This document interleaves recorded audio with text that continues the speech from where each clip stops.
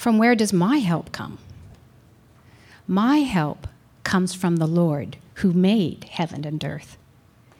He will not let your foot be moved, and he who keeps you will not slumber. Behold, he who keeps Israel will neither slumber nor sleep. The Lord is your keeper. The Lord is your shade on your right hand. The sun shall not strike you by day, nor the moon by night. The Lord will keep you from all evil. He will keep your life. The Lord will keep your going out and your coming in from this time forth and forevermore. This is the word of the Lord.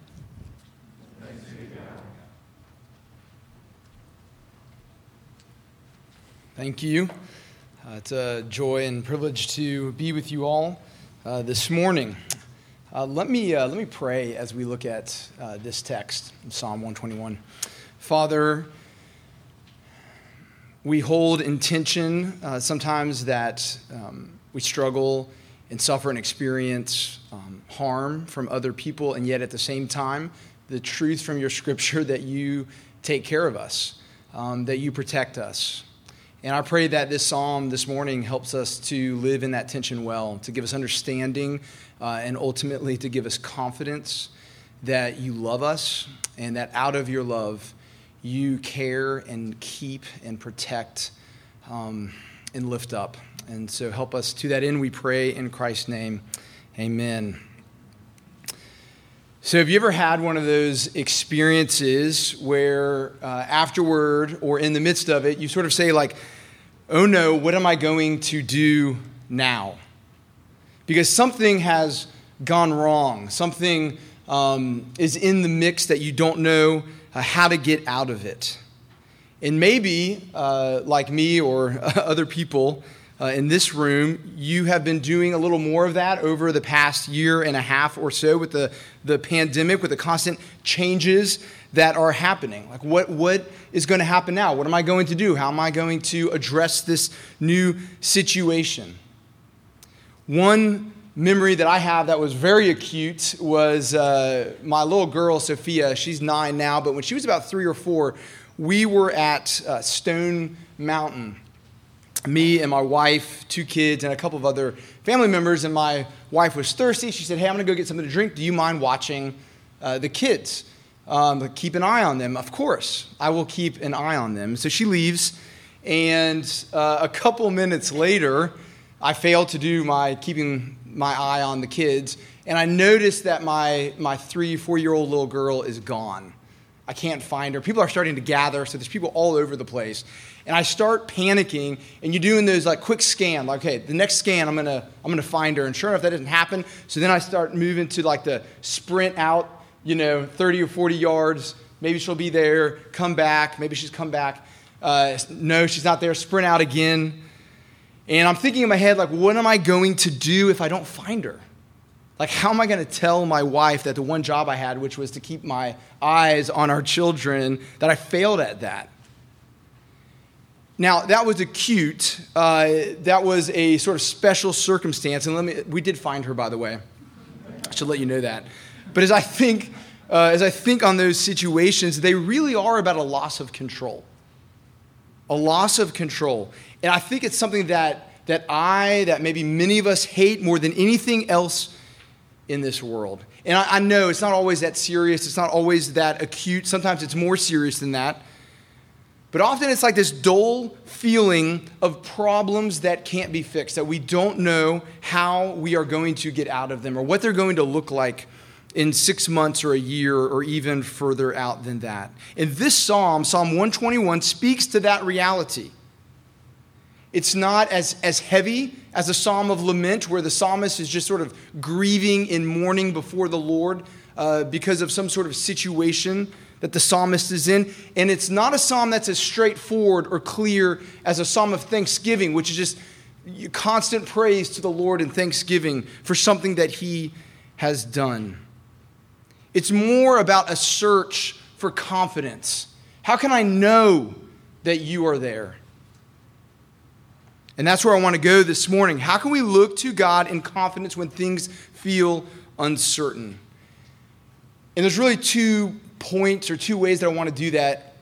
The first is by understanding why does he keep us? Why does he protect us? And then secondly, how he keeps us and how he protects us. But before we do that, I want to make 2 observations about verse 1. As I was thinking about the psalm this past week, these 2 things just kind of hit me. 2 things about verse 1 that I hope help us understand. So verse 1, I lift up my eyes to the hills. From where does my help come? Observation number 1 has to do with hills. And I want to make this observation because I think that we have a hard time understanding really what the psalmist is saying here or what hills actually mean. I was in Denver a few weeks ago with, many of you know, obviously, Don Alden. We were there together. And my hotel room at the Westin in Westminster looked out to the foothills of Georgia. And when I look at the hills, the only experience I really have is like, oh, they're so amazing. They're so beautiful. I do not look at the foothills in Denver or here in North Georgia and think to myself, like, where does my help come from? Like, those things look scary. Our experience in the West, because of safe things like houses and cars, when we travel and drive around and hike and those kinds of things, sometimes we don't know what to do with a passage like this where hills represent something different. And so we have to kind of get out of that context of how we think about hills and try to create some other idea. Maybe it's even, I was thinking about this, maybe it's even like that early experience in the pandemic, like 2-3 weeks later, where you went into the grocery store for the first time and you felt so exposed. Maybe this is just me, but I remember I was like, I'm going to go late. There's going to be less people. You know, maybe you were wearing latex gloves and the mask and you still felt like, oh my goodness, I'm exposed. And there's that fear that sort of creeps in. Or maybe think back to when you were in elementary school or middle school and you went camping for the first time. And everything was fun until at night and you realize like how paper thin the walls of your tent are. And you start hearing the noises of the animals and you start to think like, am I really safe in here? It reminds me, just as a quick aside, of the Far Side cartoon. I don't know if you've seen this or remember this, where 3 adults are sleeping outside of their tent area, and there are 2 cartoon bears looking in with big wide eyes, and the caption at the bottom is just sandwiches. And again, it gets at that idea of like there's exposure, right? There's fear there, and that is one of the things that is being presented here. And it doesn't matter what the situation is. The psalm transcends this idea of physical danger and points to a troubled soul. Second observation, as I was thinking about this this week, is this idea of help. So I lift my eyes to the hills. From where does my help come? And here's the observation I want to make. Asking this question in and of itself assumes that the author knows that they need help. It assumes it. The author would not be asking the question, where does my help come from, if the author didn't know that they are in need, that they need help. It is the opposite of how a lot of us are, of how I am. My whole life, I think, is designed to not need help from other people. And even though we preach against it in our circles, that idea of like God helps those who help themselves. It is a baseline in our operation, how we live in life.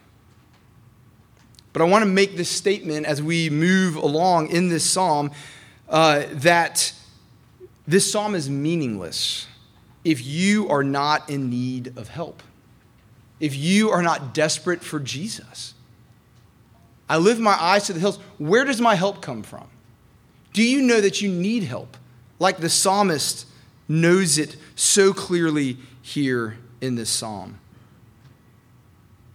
And if you haven't been in that situation very much, I think it's why it's a blessing to be with Christians who are walking through hard times. It's actually a blessing, I think, of being able to gather together and sing songs together and listen to the preaching of the word together and to read the scriptures out loud.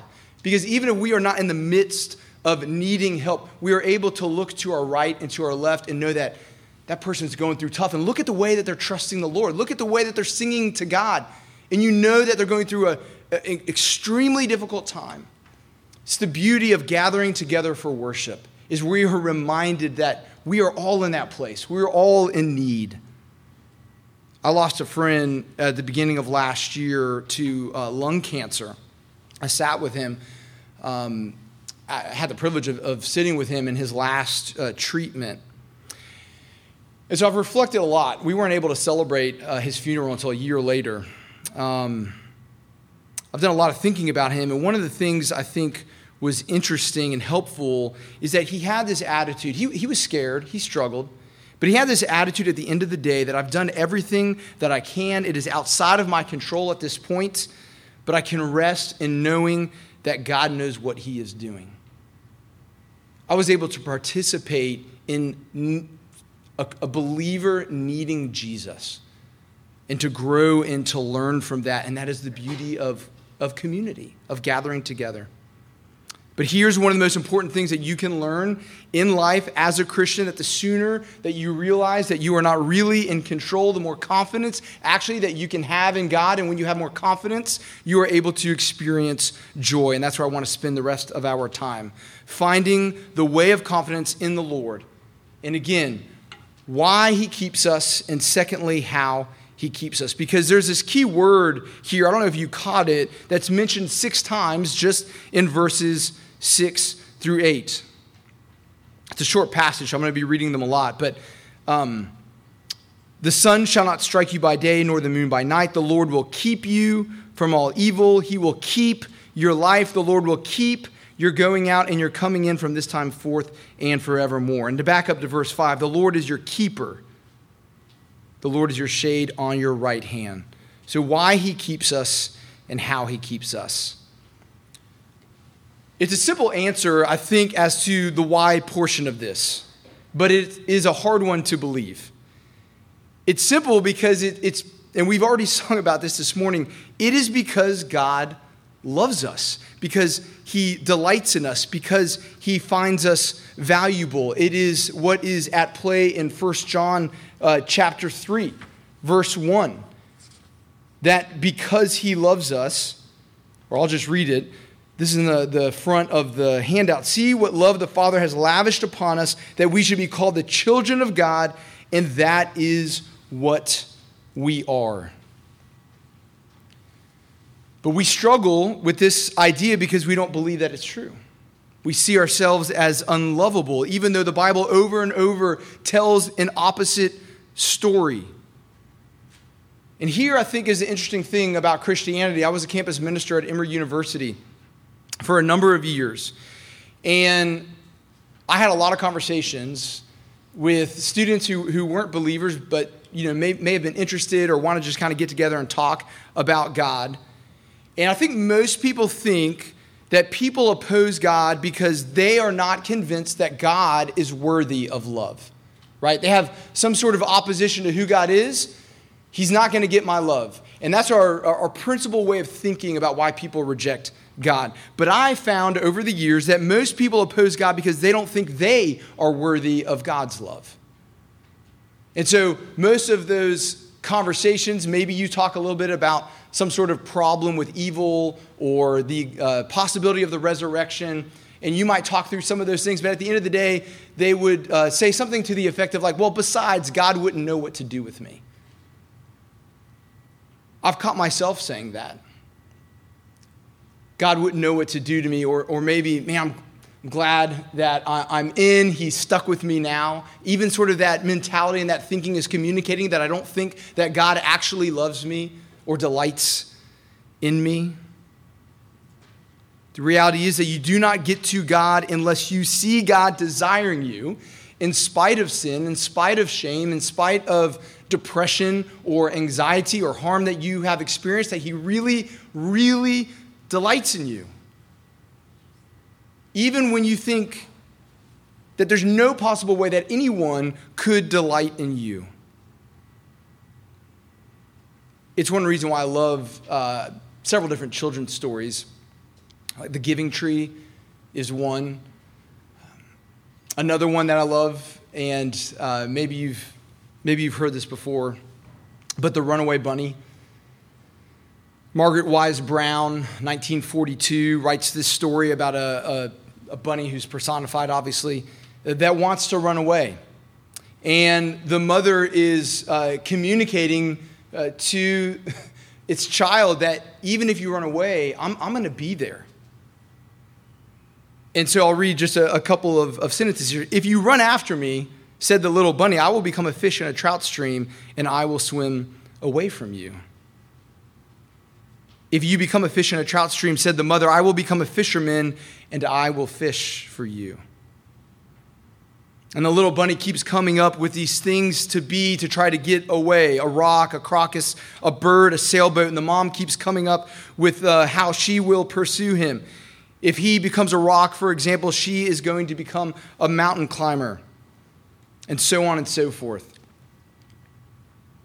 And when I read this illustration, as an aside real quick, to college students, I did realize, well, maybe this is slightly creepy, like they're trying to actually get away from their parents, and this is an illustration of one that will not let them go. But whether it's the giving tree or whether it's the runaway bunny, the message actually is very beautiful. That running away in this scenario is actually dangerous for the bunny. And the mom is going to be present no matter what, so that she can keep and protect and love and care for. It is a love that we long for at the end of the day. It is a love that we are looking for in so many of our relationships with one another. It's a love that we find on display so clearly in the gospel of Jesus Christ. It is the story of the Bible, constant running away, and God continually showing up saying, I am going to be here to protect. Well, how does he do that? How does he keep us? Well, first, verses 3 through 4. He will not let your foot be moved. He who keeps you will not slumber. Behold, he who keeps Israel will neither slumber nor sleep. Now, just a real quick grammatical thing here that I think is important is the you here in these verses, the your is second person singular. Often in the Psalms, when we're you see the word you, it's talking sort of abstractly or about the group, about the community. But here, there is a zeroing in. You, as an individual, experience these things as a result of your relationship with God. And we find in verses 3 through 4 that we are kept through uncertainty. Again, imagine a traveler in the ancient Near East. There aren't the protections that are afforded in modern day travel. And so we have to understand that there was this scary exposure as one was traveling. And to know this truth, this reality, that the foot would not be moved, that the one who keeps us does not slumber, does not sleep. In other words, they are always ready to step in and to be present. And then verses 5 through 6 show us that we have a divine companion, a supernatural companion, one that can actually follow through on the promises that are made, right? Because it is the Lord. In other words, the covenant God of Israel. In other words, Yahweh. In other words, Jehovah, that is your keeper. He is your shade on your right hand. It's not just a strong person. It's not just someone who has skills that can help you in your travels. No, it is the very Lord himself that is with you. And the sun, which shall not strike you by day, nor the moon by night. What's going on here? The sun is a very real threat. Okay, and we can kind of understand this one somewhat easily living in Georgia in July and August. But imagine living in Georgia in July and August without air conditioning, without the ability to plug a fan in, without a house to shelter in, without a tent, without modern footwear or clothes that magically can cool off in the heat that are sold to us by Under Armour and that kind of stuff. No, it's intense. The sun is dangerous. It poses a very real threat. Well, what about the moon? The moon is an imagined threat here to the psalmist. The sun is a very real threat. The moon is an imagined threat. And then the shade on the right hand is speaking to sort of a battle scene in a lot of ways, right? The shield protected the left hand, but your right hand, which had the sword, was exposed.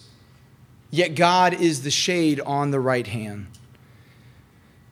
And verses 7 through 8 show us God's protection is unconditional and it is eternal. The Lord will keep you from all evil. He will keep your life. The Lord will keep your going out and your coming in from this time forth and forevermore. I love the way that ends, forevermore. Because of who he is, the ability to keep us is certain. Now, these verses, they're true. But I think it's easy, actually, to miss the point because a lot of times evil seems to win, right? Or cancer seems to win, or COVID seems to win, or we experience rejection that we have a hard time shaking. And it seems, if you read these verses on first glance, that if we are with God, nothing bad will happen. Everything is going to be smooth because we have this divine companion who's watching over us. How or why would he let anything bad happen? Most of us see this psalm and think, wow, that sounds great. But that's not my reality. I don't feel that. I don't feel the shade. I don't feel being kept.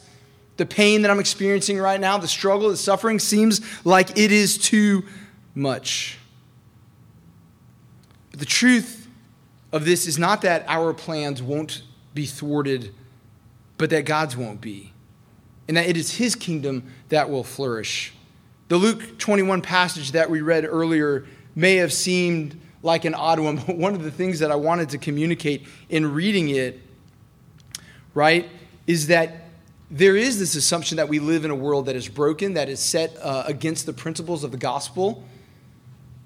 And because we who are believers in Jesus live in this world, that we will experience hard things, suffering, struggle, etc. And yet at the end of the day, not a head of your hair will perish.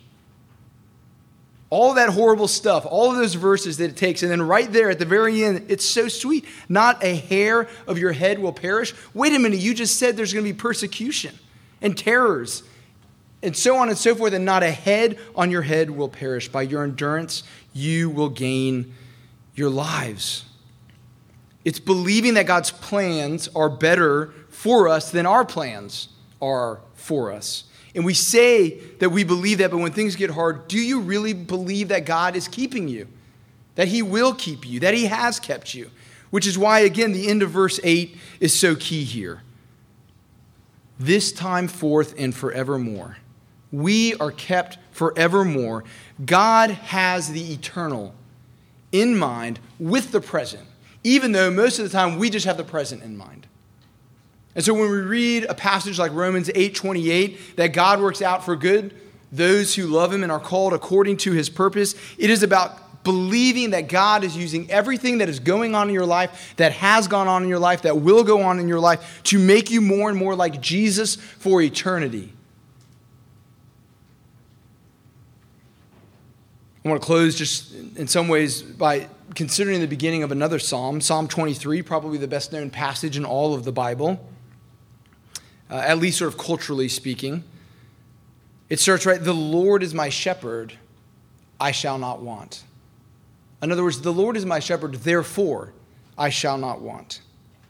And the metaphor of the shepherd is key to understanding how God keeps us. It's why Jesus' words in John chapter 10 are so beautiful.